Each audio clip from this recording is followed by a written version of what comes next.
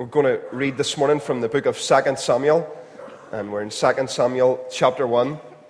If you're new with us here this morning, if you're visiting with us, please do find a pew Bible. You'll find our reading on page 304, and we've been working through 1 Samuel, and now we're in the 2 Samuel chapter 1 as we continue our series, and Nigel will come in a little while and open it and preach it for us.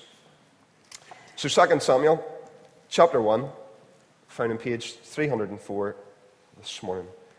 And let us read this chapter together. This is God's word.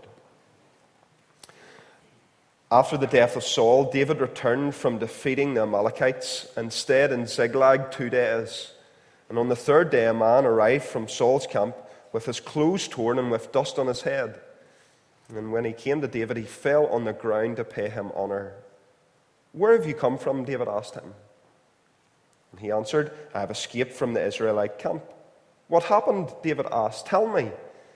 And he said, "The men fled from the battle. Many of them fell and died, and Saul and his son Jonathan are dead."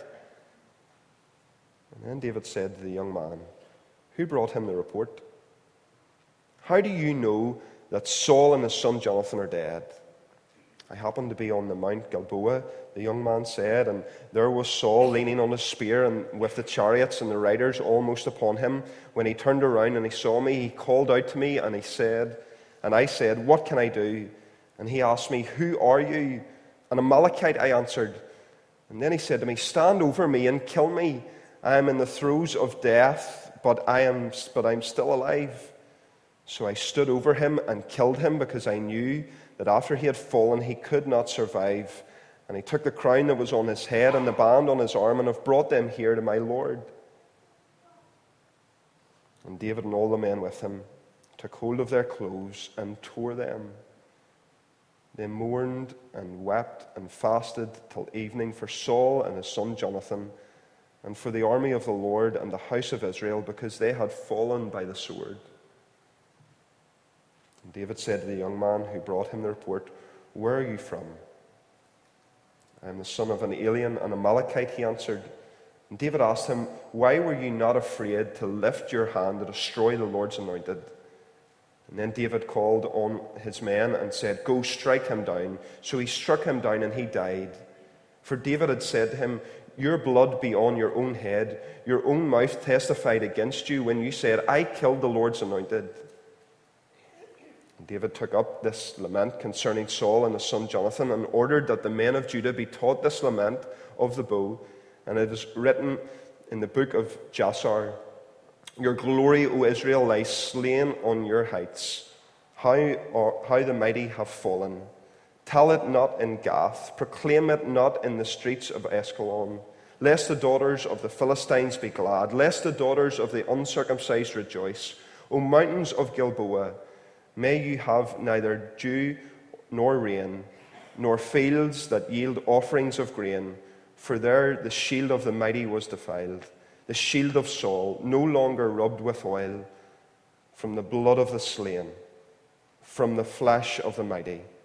The bow of Jonathan did not turn back, the sword of Saul did not return unsatisfied. Saul and Jonathan, in life they were loved and gracious, and in death they were not parted. They were swifter than eagles. They were stronger than lions. O daughters of Israel, weep for Saul, who clothed you in scarlet and finery, who adorned the garments with ornaments of gold. How the mighty have fallen in battle. Jonathan lies slain on your heights. I grieve for you, Jonathan, my brother. You were very dear to me. Your love for me was wonderful, more wonderful than that of women. How the mighty have fallen. The weapons of war have perished. Amen. And we thank God for his word to us. Well, let's take our Bibles and turn to 2 Samuel chapter 1, page 304, if you've got one of the pew Bibles, as we start into this book of 2 Samuel. 2 Samuel and 1 Samuel, probably originally all one book, certainly tell one great story. I'm sure you have heard the phrase, be careful what you wish for. Maybe some people who voted leave or some people who voted remain are this week being careful what they wished for. Maybe some of us wondering, was it a good idea to choose to live in a parliamentary democracy at all? But it's recognizing, of course, that some of the things that we really want are things that we end up regretting having gotten. And if that's true for us at times, it was also true for God's people. It was true for God's people certainly 1,000 years or so before Jesus. They had wished for a king. And more than that, they had actually asked God for a king. In 1 Samuel chapter 8, for example, the people ask Samuel, God's prophet, for a king. And Samuel warns them of the fact that when they get a king, they will not be that particularly happy about that. It will not go well. And yet they say, we want a king over us. Then we shall be like all the other nations, with a king to lead us, to go out before us and fight our battles. So the people wanted a king, and they wanted a king for all the wrong sorts of reasons. They wanted a king to fight for them, really so that they would be like the other nations. But you see, God was the one who was there to fight for them, and they should have been delighted to have been different from the other nations and to be under God's rule. But God gave them a king. And the first king he gave them was Saul. And we've seen the demise of Saul. We're in the period after Saul's death. Saul did some good things, but he turned out overall to be a disaster. But in many ways, he was the king that was asked for. Ironically, his name means asked for. Part of the way through Saul's reign, David is set aside. He is anointed to be a future king. He's anointed actually 3 times in his life. And in 1 Samuel 13 and 14, Samuel says to Saul, "But now your kingdom will not endure. The Lord has sought out a man after his own heart and appointed him ruler of his people." So you see, Saul was the king that was asked for by the people, but David is the king who, in a sense, the Lord gave. He is the one the Lord chose. He is God's king. Now, we've said that the books of 1 and 2 Samuel, probably one story together originally, are the stories of 3 great people. Samuel the prophet, who bridges the time between the judges and the kings, and then Saul and David, the first of those 2 kings. And Saul and David overlap, but Saul dies at the end of 1 Samuel. So 2 Samuel is really the story of what happens after Saul's death. That's how the book opens, after the death of Saul. And David, we're going to see as we chart, as it were, David's rise is a different sort of king. He is the king God has given. He's different from Saul. And there's a hint of that right at the opening of this book in chapter 1 verse 1. After the death of Saul, David returned from defeating the Amalekites and stayed in Ziklag 2 days. Now one of the things, and we picked this up a couple of weeks ago, one of the things that Saul had particularly failed to do as king was to destroy the Amalekites. The Amalekites were a terrible enemy of God's people, a people that God had decreed would be judged and taken out of the history line, as it were. And God's purpose was for Saul to destroy them, but Saul didn't. And on the night before his death, he is reminded of the fact, as he visits the witch of Endor, because you did not obey the Lord or carry out his fierce wrath against the Amalekites, the Lord has done this to you today. And yet, what is David doing? As Saul dies, one of the things that we should remember is that the stories of David and Saul sort of overlap at this point. So what is David doing as Saul dies? Well, he has been defeating the Amalekites. They had stolen his wife and the wives and children of the men that he was with, you remember. And David had led a raid and wiped them out. So you see, here's God's king doing what the people's king had failed to do. Here's the king that God's people really needed. Indeed, the references to 2 days might be sort of significant. He stays at Ziklag 2 days. David doesn't know it, but Saul is dead at this point. So there's effectively no king in the land. It's maybe a throwback to the situation before Saul at the end of Judges. In those days, there was no king and everyone did what was right in their own eyes. So God is sort of putting the reset button on. Let's start again with the king that I'm going to give you, God says. Now, just as we think about that sort of introduction, I wonder, is that something that we've got our heads around? Have we really worked out that what God gives us is just so much better than anything that we would want for ourselves? Part of what it means to grow as a Christian is to increasingly want what God wants. So often we don't, isn't that right?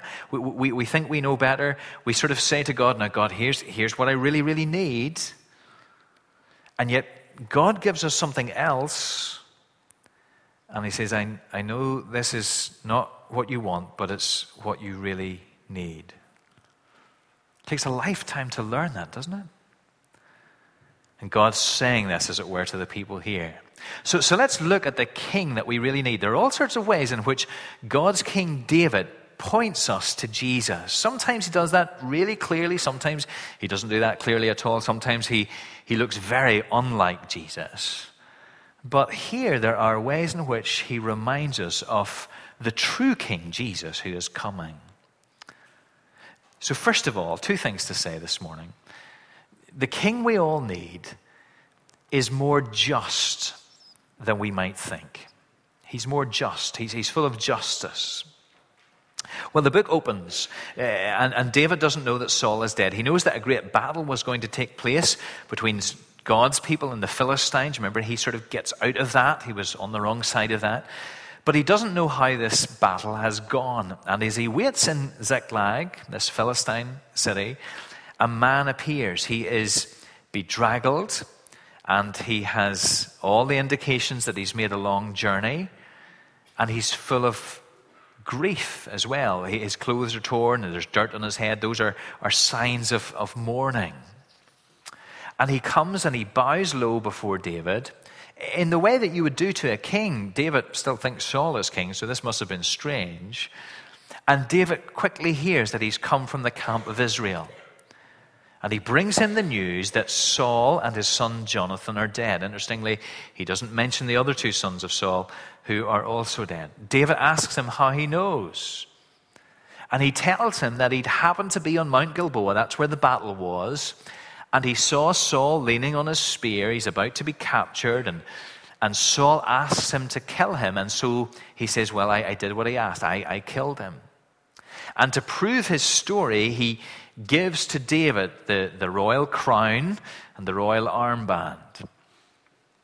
Now, if you were here a few weeks ago and you were reading the end of 1 Samuel, or you've read the end of 1 Samuel, you'll know that that's not what that part of the book tells us. It tells us that Saul asked his armor bearer, he was injured by archers, and Saul asked his armor bearer to kill him, and the armor bearer would not touch the Lord's anointed, and so Saul committed suicide. He fell on a sword.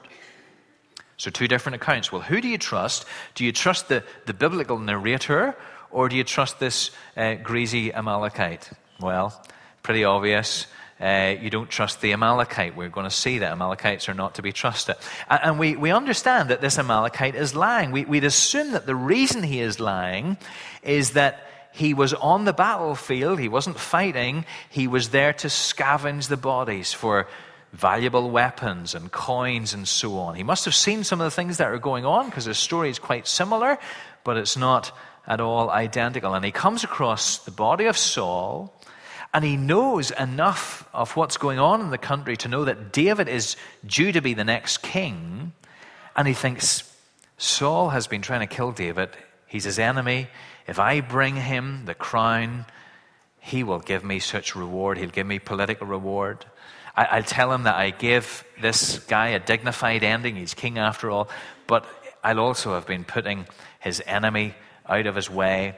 And surely there'll be something in it for me. Well, David and his men, surprisingly, are distraught. They tear their clothes in grief. We'll look at that in a moment. And David then continues with the man. Where are you from? It is as if to say, where is it you're from again? He's heard that already. He says, I am the son of an alien, an Amalekite, he answers. And then he says, David asked him, were you not afraid to lift your hand to destroy the Lord's anointed?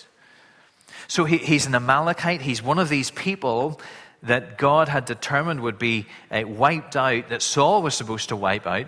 But he's also a resident alien amongst God's people. So they were supposed to know the laws of Israel and abide by them. And yet he had killed the Lord's anointed, or he claimed he had. That was a crime punishable by death without question. David has him executed there and then. You see, verse 16, your blood be on your own head, your own mouth testified against you when you said, I killed the Lord's anointed. Now, the biblical writer is giving us all sorts of irony here. You think about it. Saul lost his kingdom because he plundered the Amalekites rather than wipe them out as God had told them to. And yet here is an Amalekite who had plundered him. Saul claimed to have wiped out the Amalekites, but he had not. Now an Amalekite claims to have wiped out Saul, but it looks as if he did not. And the actions of this man are pretty sordid, aren't they? He seeks to profit from Saul's death. He wants to get political favor on the back of another on the basis of a lie. It's pretty mucky, but human nature is sort of revealed here, isn't it? A spotlight is shone onto the human heart. It's an extreme case, but aren't we people who quite easily seek to get advantage by wrong behavior? A lie, a betrayal, a broken promise. It maybe doesn't seem so much at the time. After all, Saul was dead. The Amalekite must have reasoned, it's not going to make any difference to him. I might as well benefit from this. What harm is there if I inflate the truth a little or bend the truth a little? But what he has done, you see, is to miscalculate the character of the king who he is standing before. He thinks that David's just a bit like him, maybe slightly better, but that he will be delighted at the defeat of one who has been trying to kill him. But David's not like him. He shows himself to be someone who's concerned for what God has said, concerned that the one that God has anointed to be king would not be harmed. David himself has had several opportunities to kill Saul and never does because he fears God. What God said to David was more important than personal advantage, at this point at least. And so the Amalekite loses his life. So what do we see here? What is it we see in David that points us to Jesus? Well, God's chosen king here is upright and just. He does what God says. He brings justice. David brings justice without knowing the whole story. And Jesus knows the whole story. And so he brings perfect justice. You know, there's some verses in the Bible that make us feel very uncomfortable. Here's one. 2 Corinthians 5:10. We all must appear before the judgment seat of Christ, that each one might receive what is due to him for the things done while in the body, whether good or bad.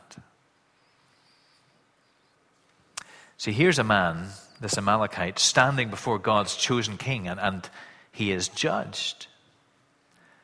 But that's where we're all heading, isn't it? We're all going to stand before God's chosen king. And we will be judged.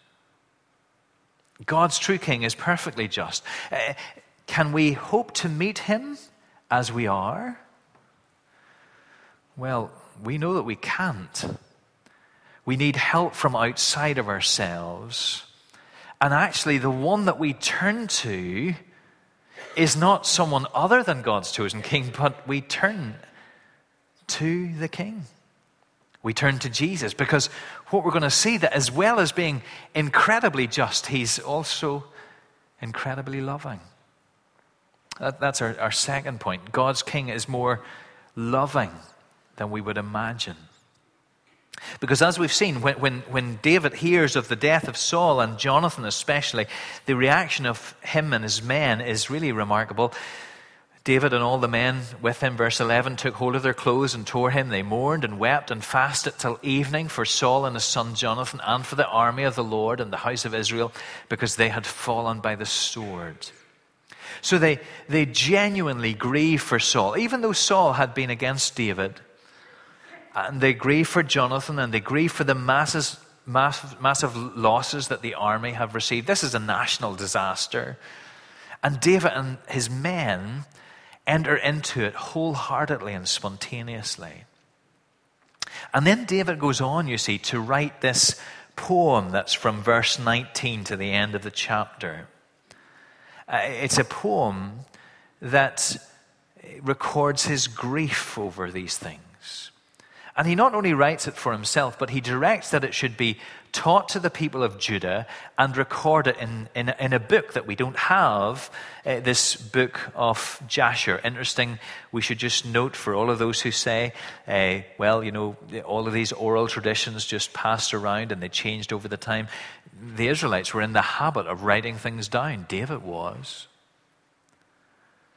But he gives voice to the grief that he has and the grief that people in general have. He teaches them how to lament.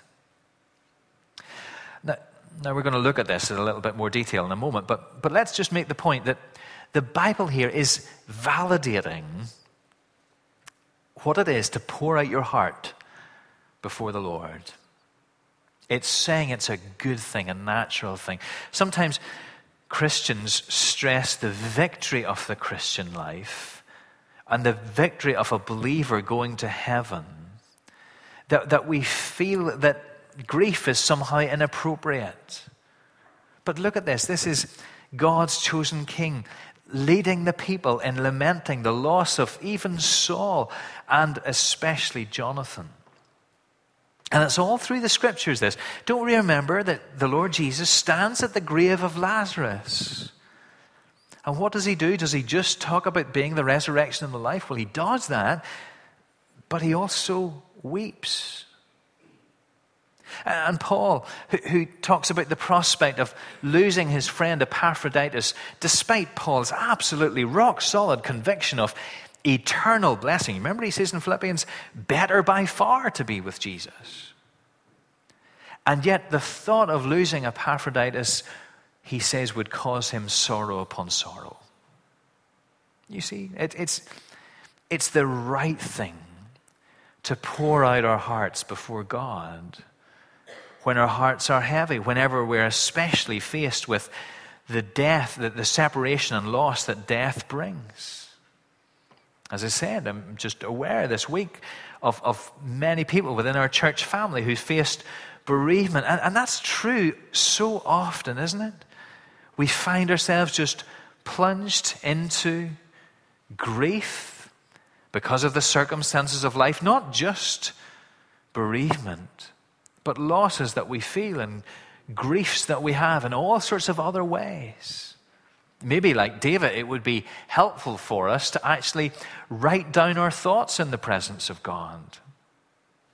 Well, what does David say? Well, look at some of the things he says. Verse 19, your glory, O Israel, lies slain on your heights. How the mighty have fallen. That little phrase, the mighty have fallen, runs through the poem.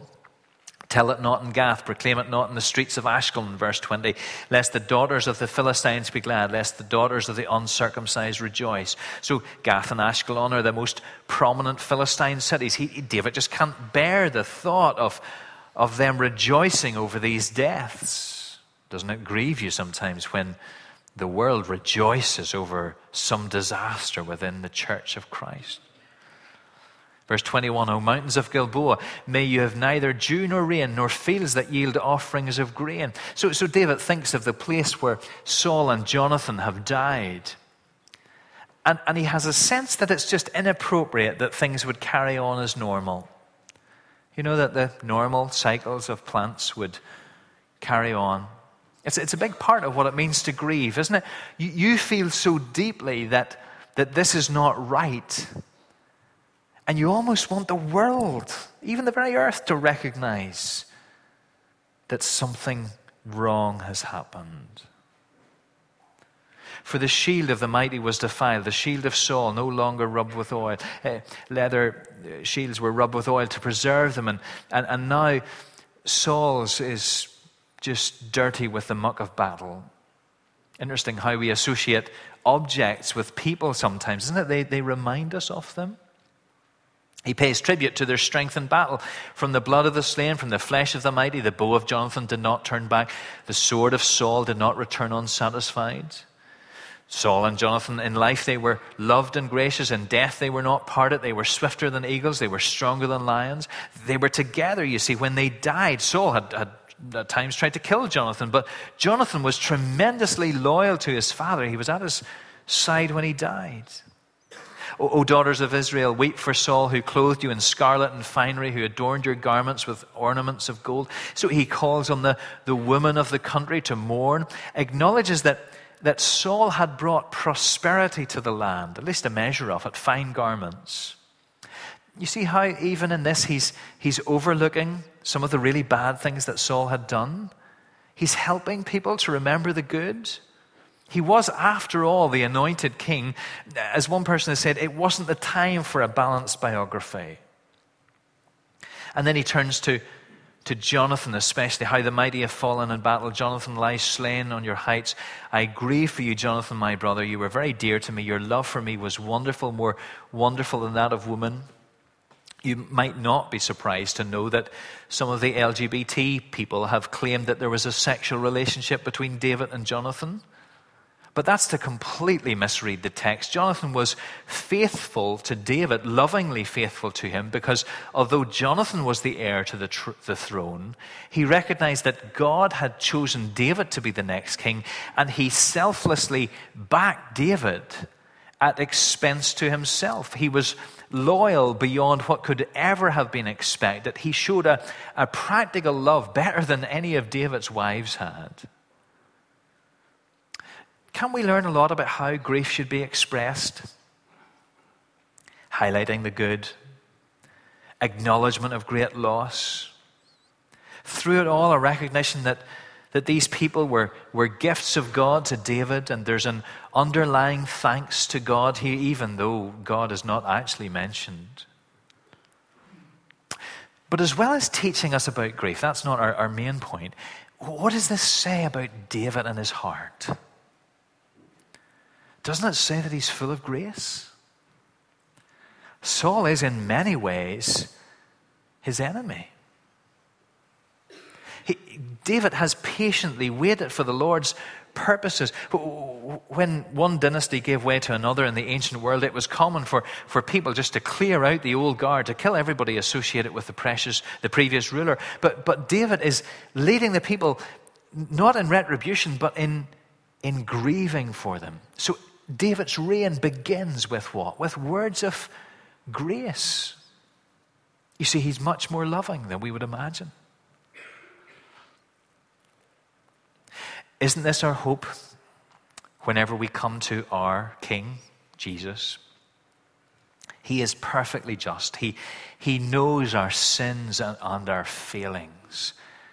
If you, O Lord, kept a record of sins, who could stand? Don't we feel that? But he's incredibly loving, and so we can draw near to him with confidence. Jesus does not only begin his reign with a word of grace, he is grace through and through.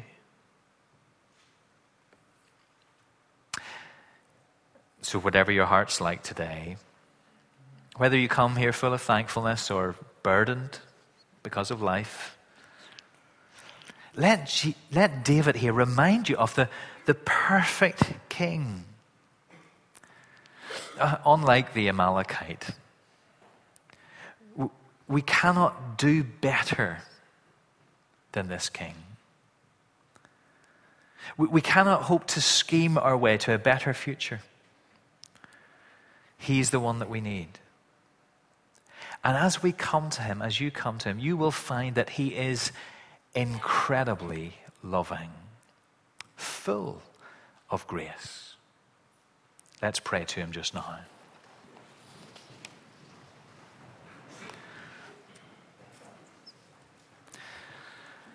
Lord Jesus, you are the King that we all need. Your justice is perfect. Your love is infinite. Your mercy so tender. Thank you that as we come to you, we cannot do better than you. We pray that you will save us from looking anywhere else for the help that we need this day and every day. And we pray it in your great name. Amen.